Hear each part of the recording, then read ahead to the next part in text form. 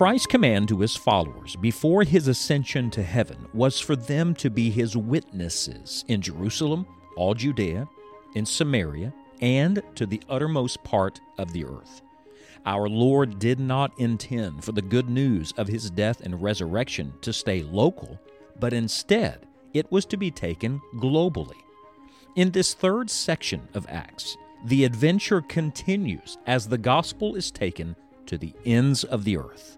Let's join Scott Pauley now for today's study.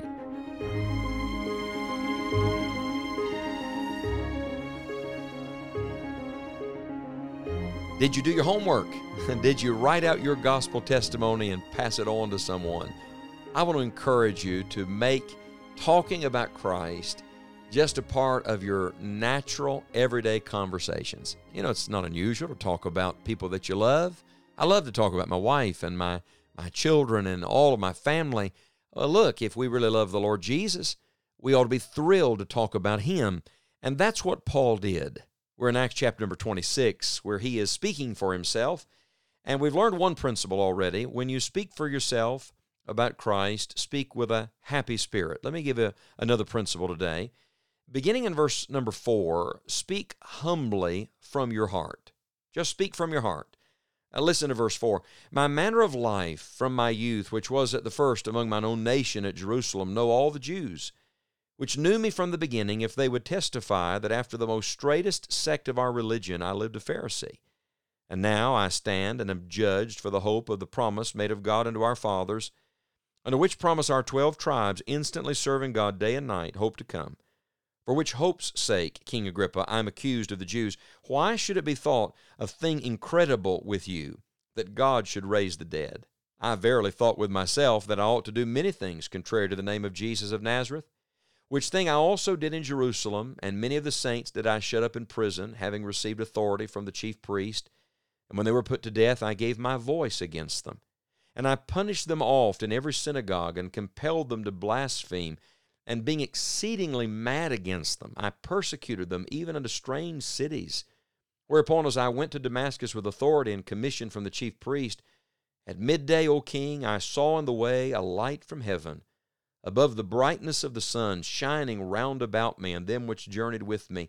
And when we were all fallen to the earth, I heard a voice speaking unto me, and saying in the Hebrew tongue, Saul, Saul, why persecutest thou me? It is hard for thee to kick against the pricks.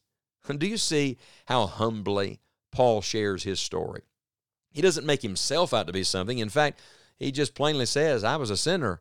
I was a man that didn't understand myself. I was a man that pushed back against these Christians and their Christ myself from the beginning until I met him, until he changed my heart. You know, I think sometimes when we're talking about the Lord, we have a tendency, if we're not careful, to talk down to people. We must never do that. It's never you are a sinner. It is we are sinners. It's never you need Jesus. Oh, friend, we need Jesus. Include yourself. Begin with a common denominator. What do you have in common with these that you're sharing Christ with? That you needed salvation, and that there was a day you didn't understand it, a day you hadn't accepted him, but now all that has changed. Speak humbly from your heart. And then a third thing, not only should you speak with a happy spirit and speak humbly from your heart, but you should speak primarily about him. I mean by that, don't let it be just all about you. Talk about Jesus. As quickly as possible, get beyond yourself to Christ. Sometimes I hear people giving a testimony, and it's all about them, all about what they've done or haven't done, what they thought or felt. But notice how Paul makes a beeline for Jesus in his story. We left off, Saul, Saul, why persecutest thou me? It is hard for thee to kick against the pricks. In verse 15, Paul said, Who art thou, Lord? And he said, I am Jesus whom thou persecutest. But rise and stand upon thy feet, for I have appeared unto thee for this purpose, to make thee a minister and a witness both of these things which thou hast seen, and of those things in the which I will appear unto thee, delivering thee from the people and from the Gentiles, unto whom now I send thee, to open their eyes and to turn them from darkness to light and from the power of Satan unto God, that they may receive forgiveness of sins and inheritance among them which are sanctified by faith that is in me. Whereupon, O King Agrippa, I was not disobedient unto the heavenly vision, but showed first unto them of Damascus and at Jerusalem and throughout all the coast of Judea, and then to the Gentiles, that they should repent and turn to God and do works meet for repentance. For these causes the Jews caught me in the temple and went about to kill me. Do you see what he does? He's introducing Agrippa to the real king, to the Lord Jesus Christ. When you share your gospel testimony, when you're speaking for yourself, you should weave into that conversation much about Jesus. Who is he? Oh, he's the one who was crucified. Who is he? He's the one who rose from the dead. Who is he? He's the one who can forgive sins. He's the one that everybody needs to meet and get acquainted with. Your story is really not your story. Your story is the story of Christ working in you. So don't get stuck on the experience. Don't get stuck on all of the peripheral details, and surely don't get stuck talking about your past life. As quickly as possible, run to Calvary. Remember, Jesus said, if I be lifted up, speaking of his death on the cross, I will draw all men unto me. There's a wonderful principle in that. Everywhere Jesus is exalted, everywhere he is seen, everywhere he is lifted up, he draws people to himself. If you want people to believe on Christ, then talk about Christ. If you want to see the Holy Spirit work in power in people's lives, make much of Jesus. And as we do this, the Lord will work on the other end. So, let's review. When you're speaking for yourself, speak with a happy spirit, speak humbly from your heart, speak about him, and then let's add a fourth one today. Speak about the here and now. What do I mean by that? Well, listen to verse number 22. Having therefore obtained help of God, I continue unto this day, witnessing both to small and great, saying none other things than those which the prophets and Moses did say should come. Do you hear the phrase, unto this day? Too many testimonies are past tense testimonies. Friends, our God is not I was, he is I am. He is a very present help in time of trouble. He's a present tense God, and if he's at work in our lives today, we should talk about him in the present tense. A good testimony shouldn't be, well, 20 years ago I met Jesus, or 30 years ago I got saved, or 40 years ago I heard the gospel. No, a good testimony should be, let me tell you what Jesus means to me today. Let me tell you what Christ is doing in my life right now. Let it be a present tense word. Speak about the here and now.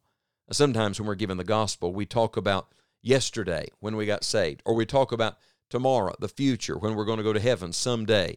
But may I just remind you, salvation is the present tense work of God in our hearts, and we should speak about what Jesus means to us right where we are.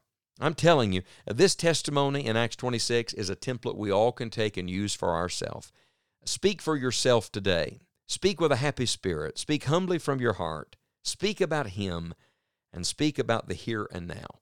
We'll return to Acts 26 one more time and look at the rest of his testimony and the truth we can take from it. But it is my prayer today that you won't just learn something from Acts 26. You'll apply something. Today, use your story to introduce someone else to the Lord Jesus Christ. Somewhere today, there's an Agrippa that needs to meet Jesus. Years ago, I remember a man who took this challenge, saying to me, I had spoken to my friend, given him every tract and every scripture I knew, but it wasn't until I said, have I ever shared my story with you, that God really began to open his heart, and it was through that man's testimony that a dear sinner came to Jesus. You never know how God could use your story today to introduce someone else to Jesus Christ. Though no more scripture is being written, the story of the furtherance of the gospel is being written at this very moment, and we get to be part of that story. The heart of our Savior is as passionate for the lost today as it was just before he ascended in Acts 1. Will you get in on what God is doing in the world today to reach the lost with the gospel? This is why Enjoying the Journey exists, to encourage and to equip you in the work of the gospel, whether it is through the daily broadcast or the many resources on our website. Scott and all of us on the Enjoying the Journey team are passionate about people coming to know Christ as Savior. we pray that you truly will enjoy the journey, but we also pray that you will bring others with you on your journey of following Christ.